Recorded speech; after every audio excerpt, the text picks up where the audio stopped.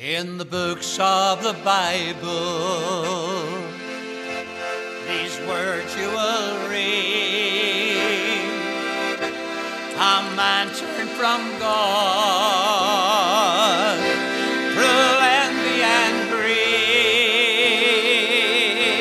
He turned from his Maker to follow his own. If God called tonight, are you ready to go? Are you ready to go? Ready to go. If God called tonight, are you ready to go? Let me ask you this question. Oh, friend, you must know, if God called tonight, are you ready to go?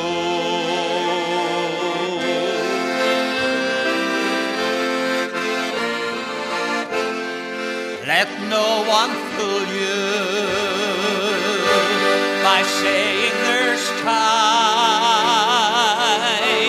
Repent now to Jesus, or be left behind. For it says in the Bible, you'll reap what you sow. If God called tonight, are you ready to go? Are you ready to go? Are you ready to go? If God called tonight, are you ready to go? Let me ask you this question. A friend, you must know, if God called tonight, are you ready to go? Are you ready to go? Are you ready to go? If God called tonight, are you ready to go? Let me ask you this question. A friend, you must know, if God called tonight, are you ready to go? If God called tonight, are you ready to go?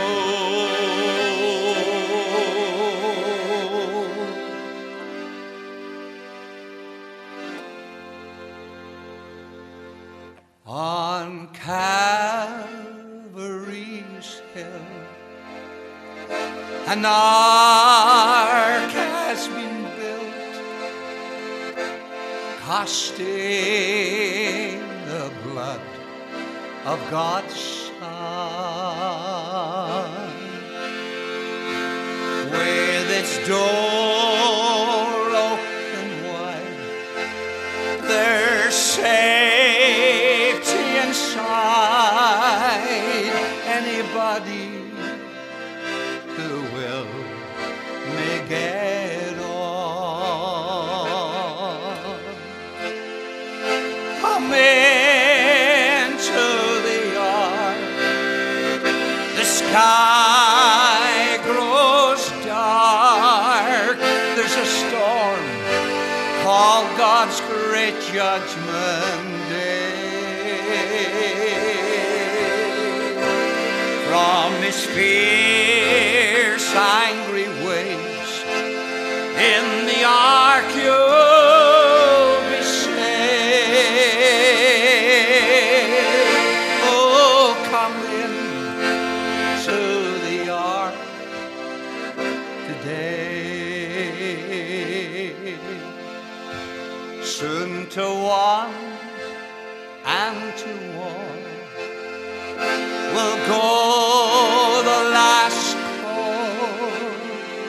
Then the door of God's mercy will close. Opportunity then will come never again. How soon 'twill be only God knows. Come into the ark. The sky grows dark. There's a storm called God's great judgment day. From his fierce, angry waves, in the ark you'll be saved. Oh, come in to the ark today. From its fierce, angry waves, in God's ark you'll be saved. Come into the ark today.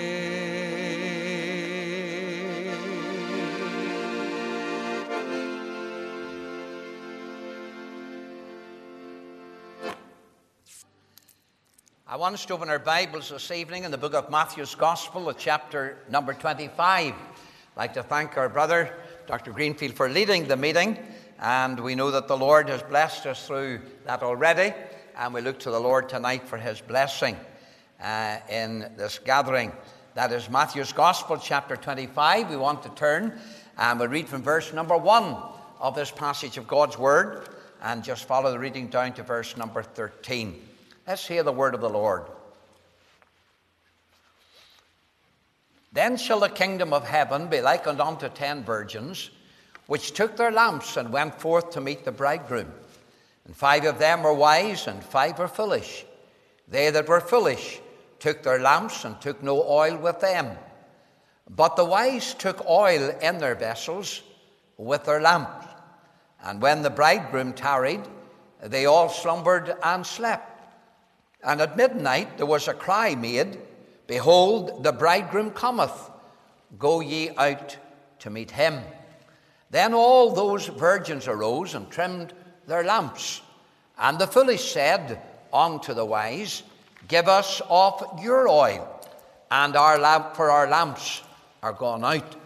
But the wise answered, saying, Not so, lest there be not enough for us and you, but go ye rather to them that sell, and buy for yourselves. And while they went to buy, the bridegroom came, and they that were ready went in with him to the marriage, and the door was shut. Afterward came also the other virgins, saying, Lord, Lord, open to us. But he answered and said, Verily I say unto you, I know ye not. Watch therefore, for ye know not neither the day nor the hour wherein the Son of Man cometh. Let's bow our heads before the Lord in prayer and ask the Lord to bless us as we turn to the Word of God this evening. Heavenly Father, we thank Thee for Thy goodness night after night in this meeting. We thank Thee, our God, for the gospel campaign. We thank Thee for the preaching of the gospel. And we pray tonight that Thou wilt prosper the ministry of Thy word to the glory and the honor of the name of Jesus. We pray that more than anything else tonight, that if there's anyone tonight and they're not saved, that they might come to know the Lord Jesus and find eternal life in Christ, because it is found in Christ alone. And to this end, O God, I pray that Thou wilt cleanse me in the precious blood, make me a vessel that's clean and fit for Thy use. Fill me with Thy Holy Spirit and help me, our God, in everything, that everything that is said and done tonight will go down with that single eye to the glory and the honor of the name of the Lord Jesus Christ. Oh God, truly bless us tonight and just write thy word upon our hearts. For we ask these things in Jesus' precious name and for Jesus' sake.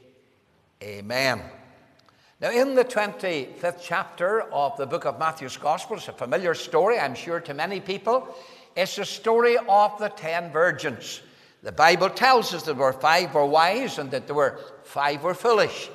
And tonight, there was no one ever told a story like the Lord Jesus. I was saying on Friday night, whenever we're looking at the story of the prodigal son, that Charles Dickens said that it was the greatest story that has ever been written. And there was no one ever told a story like the Lord Jesus Christ. He could take the very human things, the very ordinary things that people could understand, and he could use them powerfully as an illustration of the glorious message that he wanted to bring to the people. Now, the context of the 25th chapter of the book of Matthew's Gospel is found in the 24th chapter. Because you see, the disciples asked the Lord Jesus Christ a question. In chapter 24, verse number 3, it says, "Tell us, when shall these things be, and what shall be the sign of thy coming and of the end of the world?" And the Lord Jesus Christ is answering the question that was asked him. Now, the Lord Jesus made it clear that his coming would not be immediately at that time that they were asking him, because the Lord Jesus Christ would go to the cross of Calvary, he would shed his precious blood, he would rise gloriously from the grave, and then he would go to prepare a place. He says, "I go to prepare a place for you."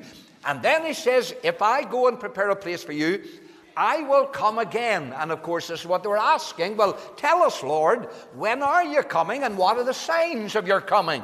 And so the Lord Jesus is explaining to them that his coming was not immediately at that time that they were asking. But you'll find that the Lord Jesus, in his response, issues warnings concerning about those that would rise up and would seek to deceive men and women. Some would say, "Here is Christ," or "There is Christ." And the Lord Jesus Christ said that they shall deceive many. And friends, one of the marks of this day is the marks of deception. Men and women are being deceived. Men and women are deceiving themselves. The Bible says, "Be not deceived. God is not mocked. For whatsoever a man soweth, that shall he also reap." And friend, when you sow to sin, you can be sure you will reap the harvest of your sin.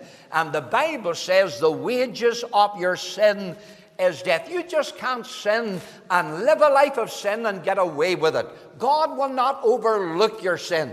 On the cross of Calvary, the Lord Jesus Christ, it says he became sin for us. He bare our sins in his own body in the tree. And the Father could not overlook our sins that were born in Christ upon the cross, because the Bible says Christ cried out on the cross, my God, why hast thou forsaken me?" And the Lord Jesus Christ, listen, there on the cross of Calvary, the Father turned away his face from his Son, and the darkness surrounded the cross. And there the Lord Jesus Christ bore the penalty for your sin and for my sin, the sins of his people. And friend, tonight, I want to tell you, if you're here tonight and you think that somehow that you can sin and sin and sin and get away with it, then you are only deceiving yourself.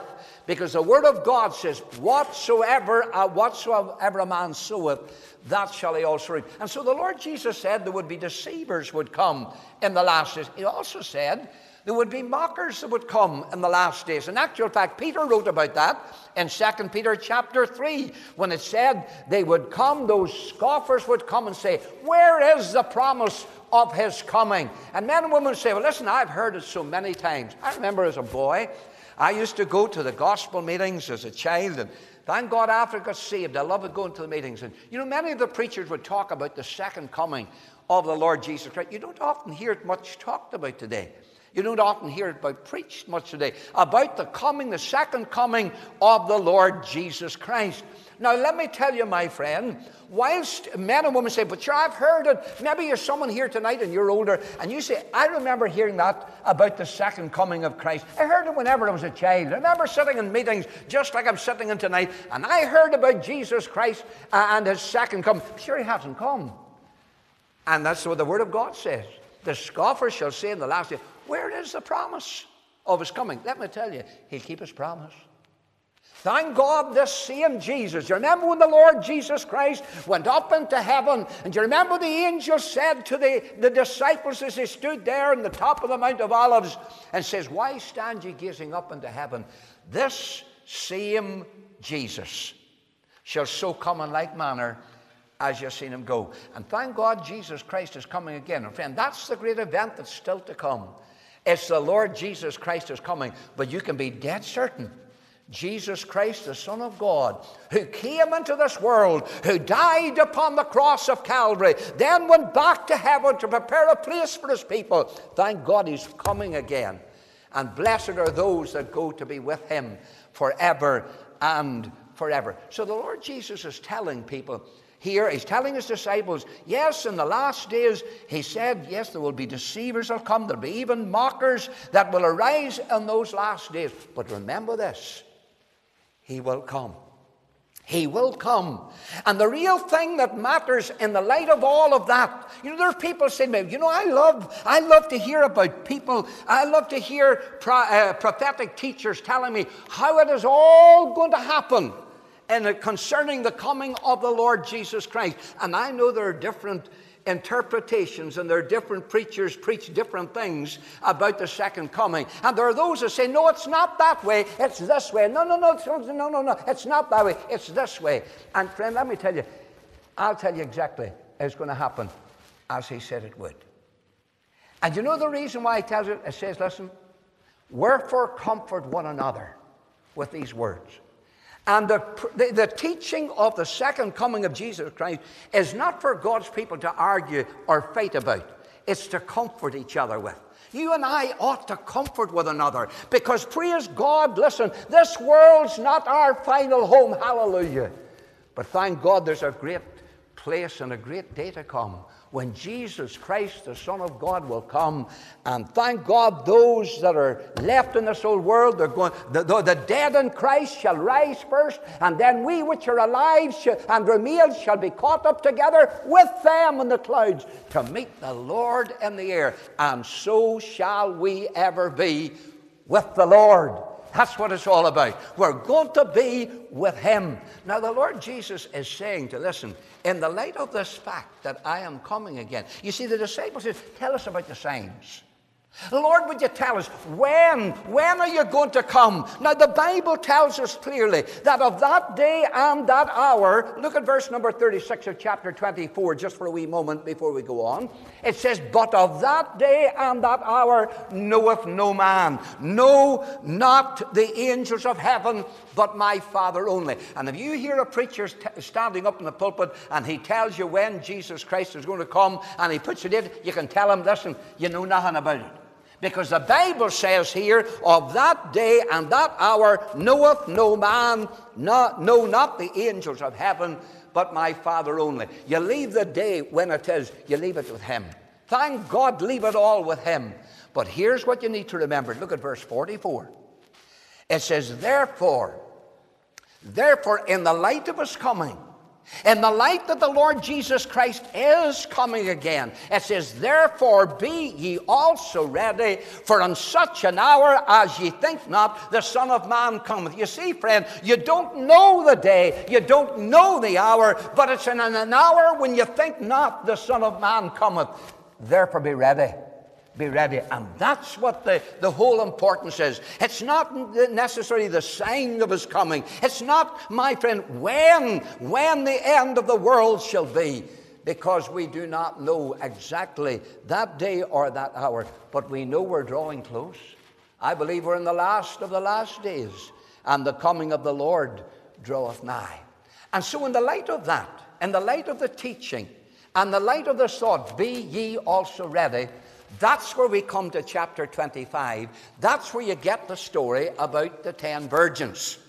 And it's in the light of that, it's in the context of that, the Lord Jesus Christ says, then shall the kingdom of heaven be likened unto 10 virgins, which took their lamps and went forth to meet the bridegroom. Now, I want you to notice what it says in verse 2. 5 of them were wise, and 5 of them were foolish. Because the foolish, first of all, he starts with them, verse 3, they took their lamps, but they took no oil with them. And so they had lamps, but there was no oil with these lamps. And then, of course, the wise, verse number 4 was this, that they took oil in their vessels with their lamps. And so therefore, there's oil with the lamps for the wise, and there's no oil with the lamps of the foolish. Now, what does the oil speak to us? It speaks to us of the Holy Ghost. And friend, let me tell you, that speaks to us concerning salvation. Because except a man be born of the Spirit of God, he is not saved. The Word of God says, if any man have not Christ, or the Spirit of Christ, he's none of his. He's none of his. And you can have professions, but if you're not born of the Spirit of God, then you're not saved. And you know, here we have 5 people. Listen, they had got lamps. In other words, they had the outward show. They had the outward show, but they had no oil. And friend, you could be what is known today as a nominal Christian. In other words, you believe in Christianity as far as the teachings of the Word of God is concerned. You come to church, you say your prayers, you read your Bible, you do all the things that you're expected by religious society to do. But as far as being born of the Spirit of God, it has never happened in your life. You've got the outward show, but you're not saved.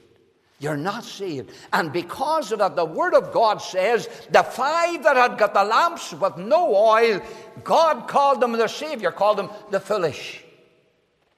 Because all they had was an outward show. But they weren't ready. They weren't ready whenever the cry went up, behold, the bridegroom cometh, go ye out to meet him. But all they had was lamps, no oil.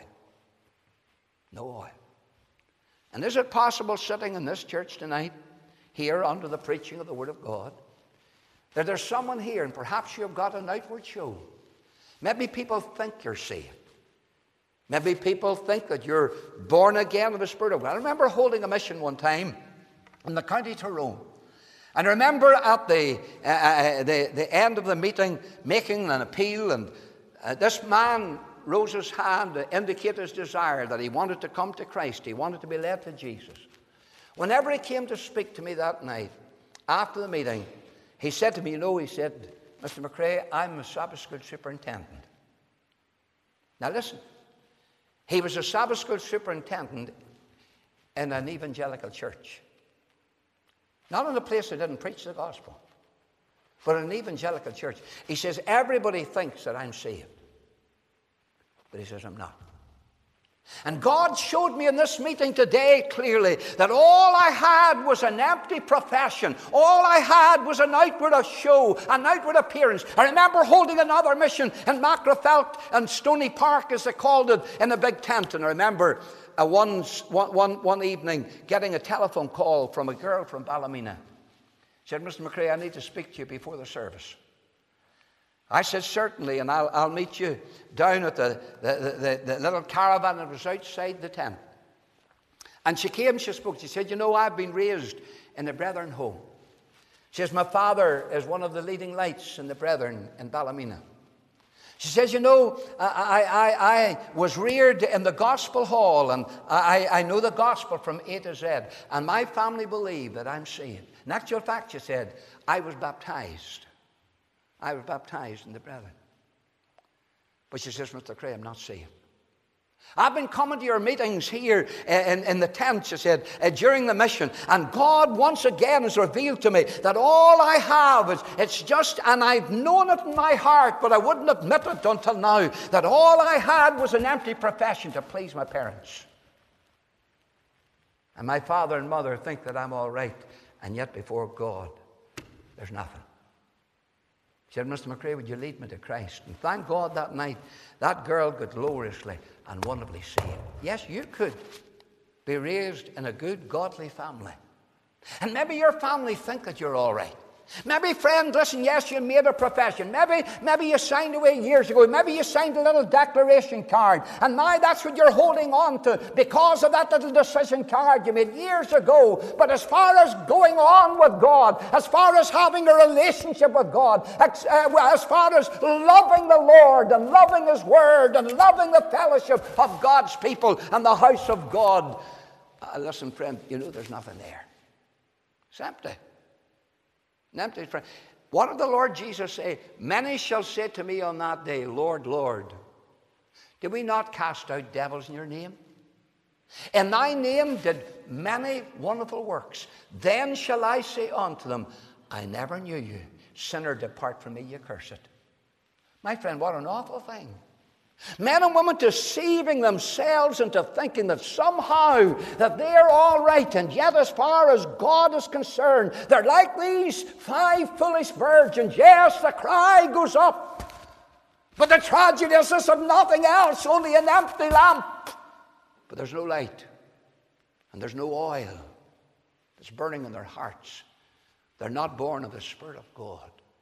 They've never been washed in the precious blood of the Lord Jesus Christ. Yes, there were 5 wise and there were 5 foolish. And notice, they slumbered together. They slept. The tragedy is many of God's people, those who are saved in this day in which we live, they say, yes, I believe that the coming of the Lord is drawing nigh. I believe that the Lord Jesus could come. But they're lying sleeping, doing nothing for the Lord. They're not urging men and women to get saved. They're not begging their loved ones to get right with God. No. They're just lying sleeping with them and letting them go out into God's eternity and go to hell and be lost forever.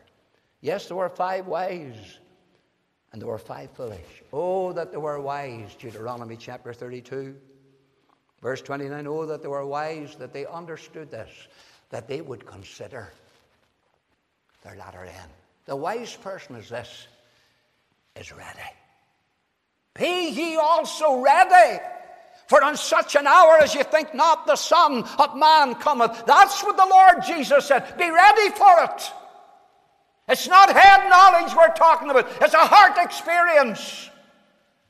To be ready, to have your sins forgiven, to be washed in the blood of Jesus Christ. It's not what others think about me that counts. It's what does God know? Because remember, man looks on the outward appearance. And you know that behind many a smiling face can be a broken heart. And men and women can put on a show that they're all right, and as far as God is concerned, their heart's far from God. Oh, that they were wise, that they understood this, that they would consider their latter end. Do you remember the Lord Jesus Christ was preaching a sermon? It was a Sermon on the Mount, and as it was drawing to a close, what was the last illustration he used? He talked about the wise man. He talked about the wise man that was building a house, and whenever he thought about building the house, he thought, listen, well, I've got to be sure, because the most important thing about this house is it's the foundation. I've got to be sure there's a solid foundation for this house, because whatever I build upon that, if there's not a solid foundation, it's not going to stand.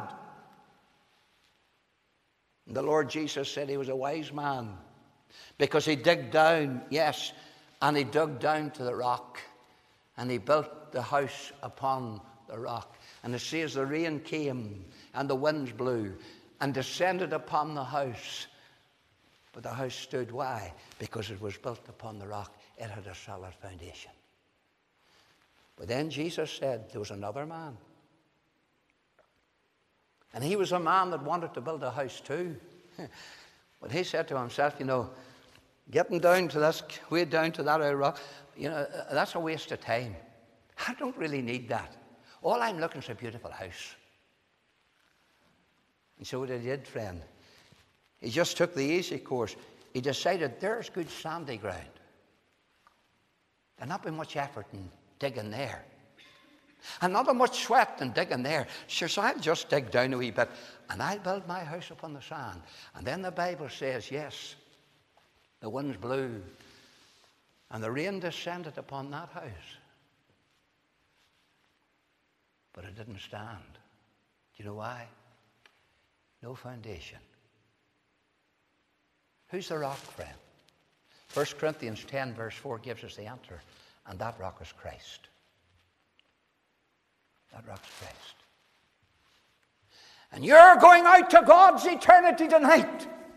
And you can build, my friend, upon the sands of time, of man's philosophies and man's thinking and man's theology. But I tell you this, if your heart is not built upon Christ and your salvation is not in Christ, you'll perish. You know, you'll notice that in both the houses, the winds blew. You notice in both the houses the rain descended. And in both the houses the floods came. And one house stood. You see, some people have got this idea that somehow if a person comes to Christ, they never have a problem and never have a difficulty. The winds and storms of life will never blow upon them. Or the floods of affliction will never touch them. It's not true, friend. The Word of God says, many are the afflictions of the righteous, but the Lord delivereth them out of them all. Man that is born of a woman is a few days, the Bible says, and full of trouble. But one stood the test, and the other didn't. Tell me.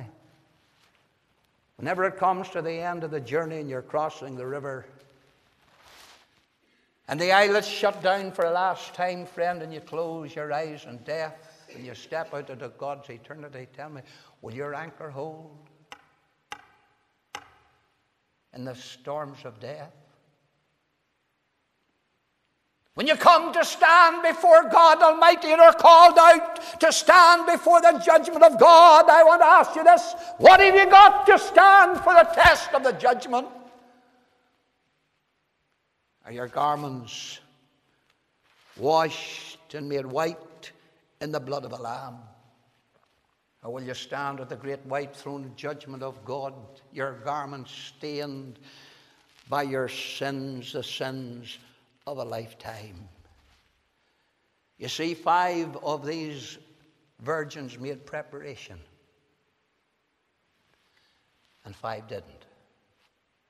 And Jesus called 5 of them wise, and God says the 5 others were fools. Tell me, which one's you? What group are you among tonight? Be honest with yourself. Come on, you owe it to your own soul, friend, to be honest with yourself. It says they that were ready. Go to verse number 10 of chapter 25. Yes, the bridegroom came. You notice what the foolish one said to the wise. Verse 8, give us of your oil. Now let me tell you, my friend, somebody else's preparation is no good for you. You must have oil in your lamp. You see, my mother's salvation is not transferable to me. He said, give us yours. Transfer some of yours to us. And maybe you say to me, preacher, but listen, my mother's saved. Surely I'll get to heaven on my mother's skirts. No, friend, you can't do it. Salvation's not transferable. It's a personal relationship with Jesus Christ. It's between you and God. My mother got saved, but that didn't save me. My brother got saved, but that didn't save me. My 3 sisters got saved, but that didn't save me. But thank God on the 4th of June 1957, a boy of 8 years of age came and called upon the Lord. And God's word says, whosoever shall call upon the name of the Lord shall be saved. And then verse 10 of chapter 25 says, and while he went to buy, the bridegroom came, and they that were ready went in with him. Now surely, friend, you don't need a big explanation of that. They that were ready. Isn't it simple? Isn't it plain? But 5 didn't. Why? Because they weren't ready. Now, are you ready tonight? I sang a wee hymn tonight. Are you ready to go? The Word of God says, you know and I know it. We've heard it so many times. Boast not thyself of tomorrow. Thou knowest not what a day may bring forth. The old man of the Scriptures in the book of Genesis 27 said this, I'm old, but I don't know the day of my death. There's not one of us know. But we need to be ready. Be ye also ready, for in such an hour as ye think not. Not only the Son of Man comes, friend, but you could be called away to meet God. And the Bible says, prepare, be ready to meet thy God. Are you? Are you ready? Because it's they that were ready with him. Maybe there's somebody says to me, hold on a wee minute, preacher, now, just a wee second now. But you were all ready. We're all ready. Are we? Are we? What does the Word of God say, friend? Just turn with me just for a moment. Turn to the book of Deuteronomy chapter 26. And in Deuteronomy chapter 26, in verse number 5, it says this, and thou shalt speak and say before the Lord thy God, Assyrian ready to perish was my father. Ready to perish. And that's exactly where every one of us were got. In our sin, we were ready to perish. That's how man stands before God without the Lord Jesus Christ. But you say, but listen, I was always a good person. I've always tried to do the best I can. So now you think that the best you can is good enough for God. Remember a preacher one time that tried to speak to this barber, his friend. He always went into the barber shop to whenever he needed. Some of us don't need very much of it, but nevertheless he had to go to the barber shop, and he used to talk to this man about his soul. He said, what did I tell you? I do the best I can. Surely that'll be good enough for God. No matter what the preacher said, that was the same answer all the time. Oh, surely that's good enough for God. What more could God ask for you than the best you can do? And one day he was just in the barber shop, and it was his time to be called. The barber hadn't got a telephone in his place, but the man next door, the next shop next door, had a call. And the next shop owner next door came in to the barber and says, hey, Jimmy. He says, Jimmy, there's a call for you. And Jimmy looked at the pastor, and he says, Pastor, would you hold on a wee second? Would you hold me? I'll be with you in a wee second. And he says, if anybody comes in looking for a haircut, would you tell him I'll be back in a minute? The pastor says, don't you worry. Go you on. Take as long as you like. He says, I'll tell you what to do. If anybody comes in, I'll set them down on the chair, and I'll lift your scissors, and I'll put the thing around their neck and just shove it in right the back. Boys will be sitting there, and you see the way you do it? I have watched you for years, he says, and I'll do the same. And then I'll get your comb in my hand, and I'll get your scissors in my other hand, he says, and I'll start combing their hair, and then I'll start clipping. And by that time, the wee barber's nearly having a heart attack. He says, oh, don't do anything of the sort. He says, no, listen. He says, I promise you, I'll do the best I can. Oh, says the barber, don't. He says, you'll ruin me.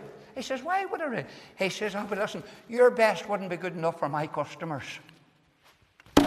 Says the pastor, I've been trying to tell you for years, and yet you think your best good enough for God.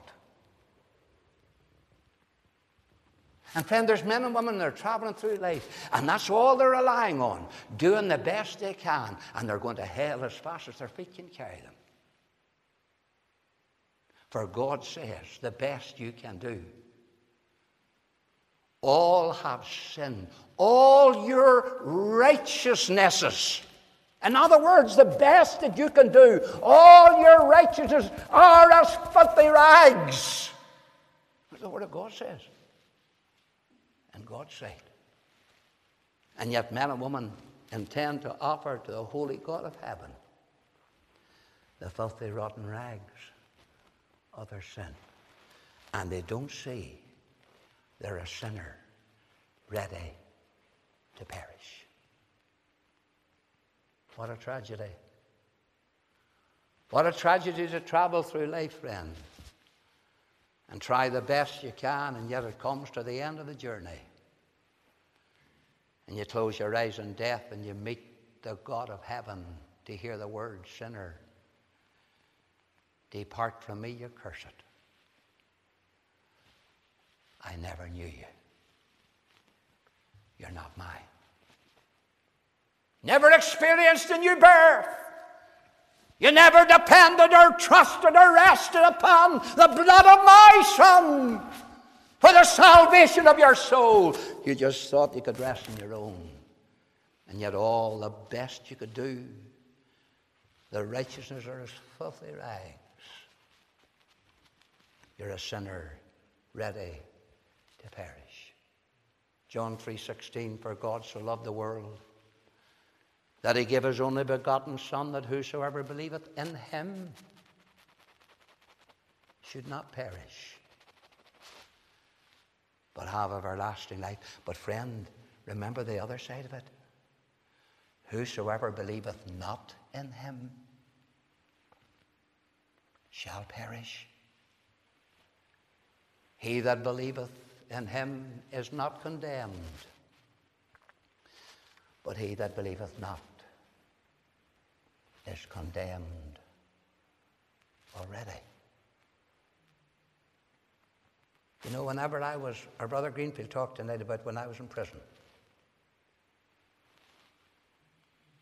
And there's a story behind that, but I'm not going into that. That doesn't matter. But I met the last person that was condemned to death. He was condemned to die, to be hung by the neck. He spent a night in the death cell. In actual fact, just about 2 months ago, I visited Crumlin Road, and you can go there and you can go into the death cell. In actual fact, the place where they spend their last night, they don't realize it's just on the other side of the wall. That's where they hang. And yet they thought they had a distance to go in the morning, and yet they were lying next door to it, and they didn't know it. And that's the truth tonight. Men and women are lying down their heads upon a pillow, and they're lying, and they're on the verge of hell and eternal condemnation, but they don't know it. And then at the last moment, he got the reprieve. I remember he used to be down with me down in the kitchen of the Crumlin Road prison. And he used to have a twitch in the neck. And people asked why he had that, and we were told because that night he spent in the condemned cell, he could feel the tightening of a rope during the night around his neck. And that's why the twitch was in the neck. Let me tell you, friend, the condemnation that the Lord is talking about here, he that believeth not is condemned already. That's an eternal condemnation. Listen to me carefully. And there's no reprieve then.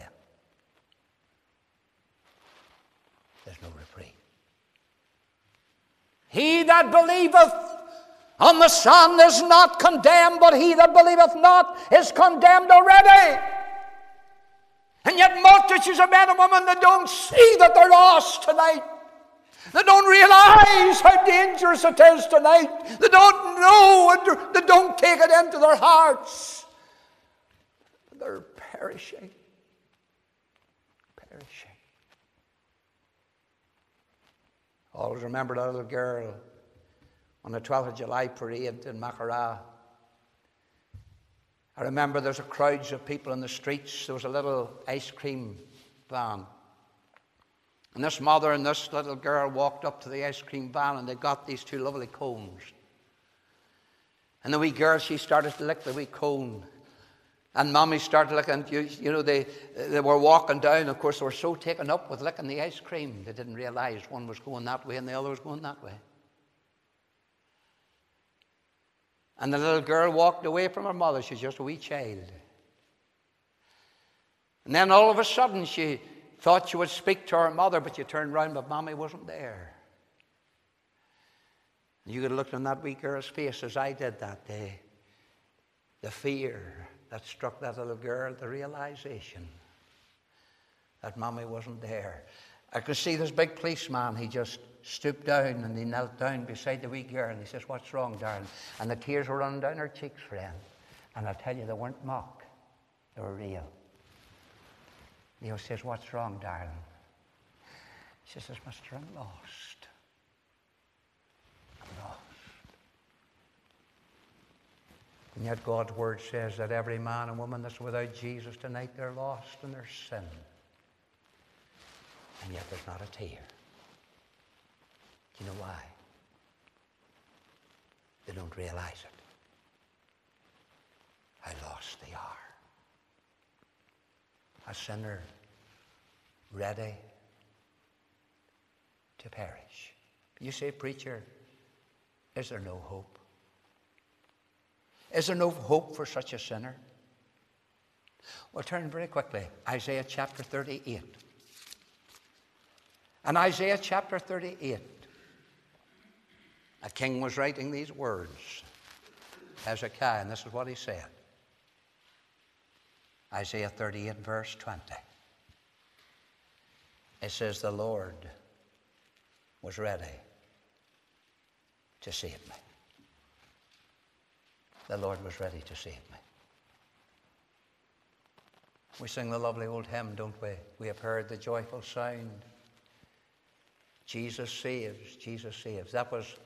I never had the privilege of meeting any of my grandparents. They were all gone before I was born. My mother's side and my father's side. They were all gone. Never sat on a granddad's knee. Never held in a granny's arms. God has given Anne and I 11 grandchildren, 1 granddaughter and 10 grandsons. That's a privilege, isn't it? But my mother used to tell me about my granny the night she died. There's a little family were sitting in the County Tyrone in a little house down in Arboe. 8 little children. Mother was dying, leaving them behind. And as they sat there, waiting on the death angel to come, they heard singing from a mother's room.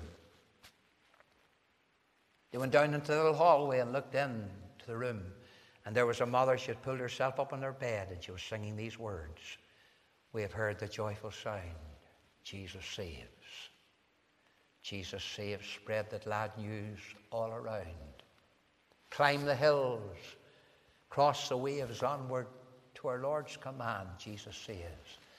And I've often thought about it. Granny, I never met you. But I've climbed the hills of Peru. I've crossed the muddy waters of the Amazon.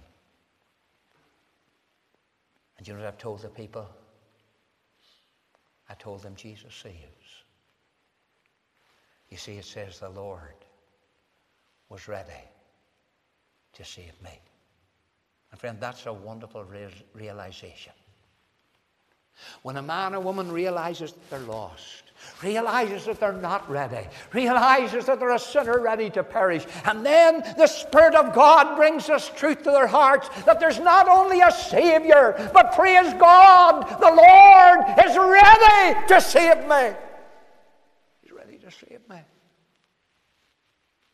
He's more willing, more ready to save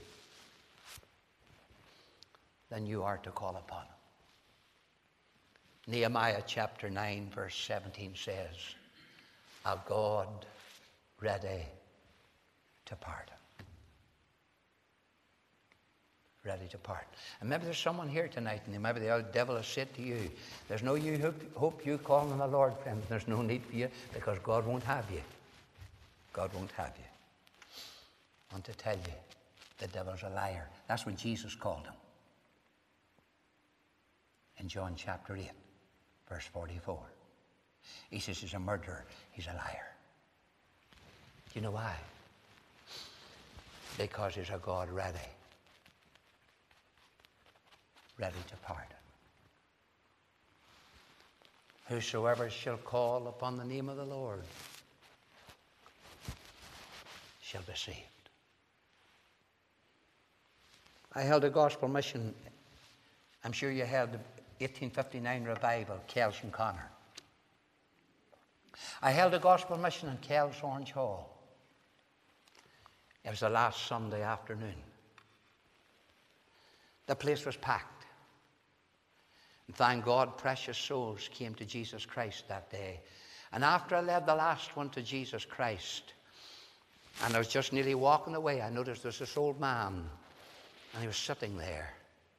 He hadn't moved. And I was walking past him, and he said, Mr. McRae, can I speak to you? I says, yes, certainly, sir. And I sat down. He says, you know, Mr. McRae, I'm 92 years of age. 92.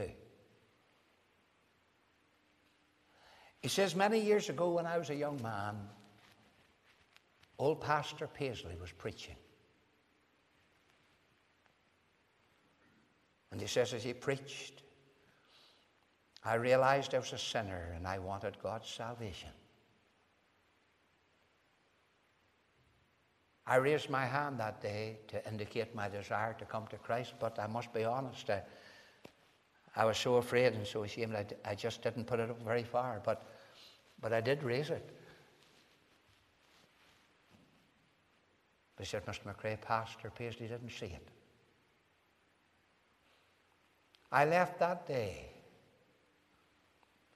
thinking God didn't want me. He says, I'm 92 now. He hadn't long to go. And he says, I've lived my life believing that God wouldn't have me. Until today. And I realized afresh, as I did when I was a young lad sitting in Pastor Paisley's meeting, that is a God ready to pardon. He says, well, he saved me. And I opened the Word of God, friend, and I led him to Jesus Christ. Do you know what he found out? He found out he was a God ready to pardon. Do you know what I wonder tonight? Are you willing to find that out? Aren't you?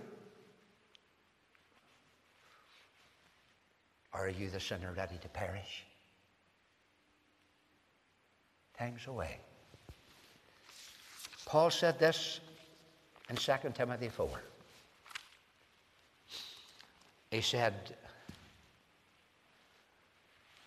I'm now ready to be offered. And the time of my departure is at hand. He was saying, Lord, I'm ready to go. We had a wee woman in our church. She was 94, Rihanna. She used to go up the town. Before she would go up the town, she would ask the Lord to help her to go up to get her wee bits and pieces that she used to talk about. And she said to me, when I'd visit her, she said, and then, you know, I'd ask the Lord before I go up, I would ask the Lord to take me up safely. And then, whenever I'd come down, I would just get down on my knees there at that wee settee there, and I would just say, Lord, thank you for bringing me up and down again. See. But she said to me, you know, Mr. McRae, I'm tired. My wee body's tired. She said, you know, before I go to bed, when there's no meetings, and every meeting, any night the meetings are on, she was at every one. There's no meeting on, she'd go to bed early. She said, I would walk over to the window, Mr. McRae, and she would show me it. She said, I'd walk over here to the window. And before I would pull down the blind and pull the curtains, I just would take one last look up and say, maybe tonight, Lord. Maybe tonight. I'm ready to go. I want to ask you a question. You not need a dictionary to understand. Are you ready? Are you ready to go? If this is your last night on earth, and it can be, no matter what age you are, young or old, there's just a step between any one of us and death. Many a man sat in a gospel meeting, friend, and he didn't know that he was sitting in the gospel meeting. The car was already in the road that would take him out into eternity. Didn't know it.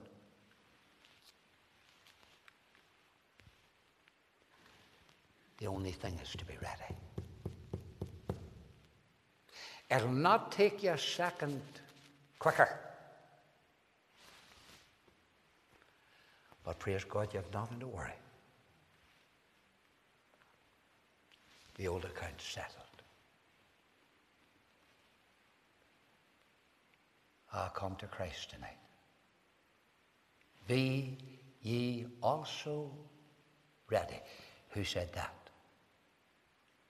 Jesus. If you're not listening to the preacher, friend, listen to the Savior. Be ready. For they that were ready went in with him. And here's the last words of verse 10. And the door was shut.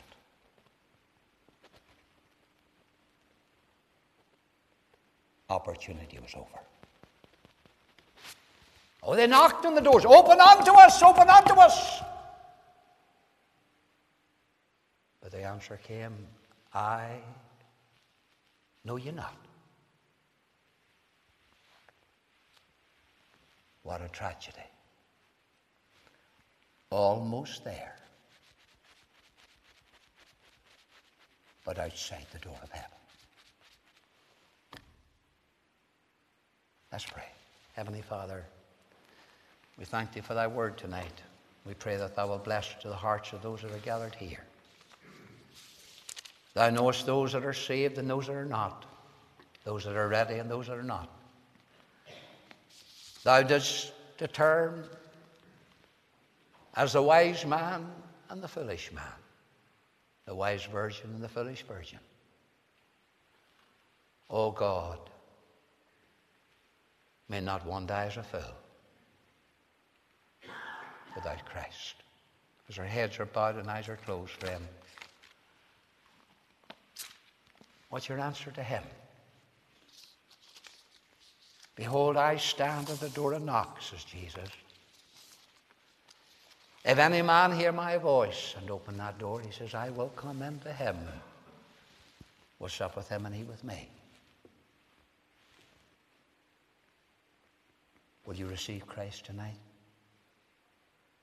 Is there someone away from the Lord? And you're living wasted years, friend, because you're wasting a life of godliness and testimony for God that perhaps once you had, but you're away from him. Wasting the opportunities that God's given you. Or you've never received him.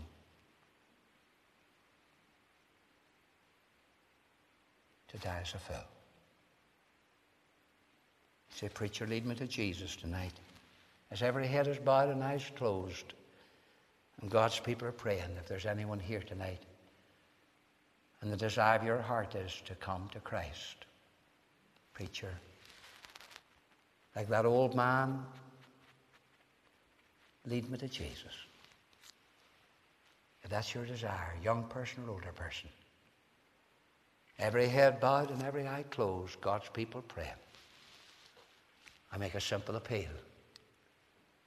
If you're here and you desire God's salvation, or a backslider and you desire to be pointed back to Him, in the quietness and stillness of this meeting, would you just lift that hand right now? Indicate that desire. It doesn't save you, restore you, but it lets me know that you mean business with God. And after the meeting's over, as others are going to have their tea, Brother Greenfield or myself, we can go to a little inquiry room that's away from others and open the Word of God and show you how you can be dead on certain that you're saved and ready to meet the Lord. Is the one in the final invitation. O Lamb of God, I come. Would you just lift that hand right now, friend? Indicate that desire. Oh God, I pray in Jesus' name that by thy Holy Spirit, that thou wilt draw men and women to Christ. Show them salvation is not found in a church or in a preacher or a creed, but in Christ alone. And give them grace tonight to call upon Him. Lord, save me. In Jesus' name. Amen.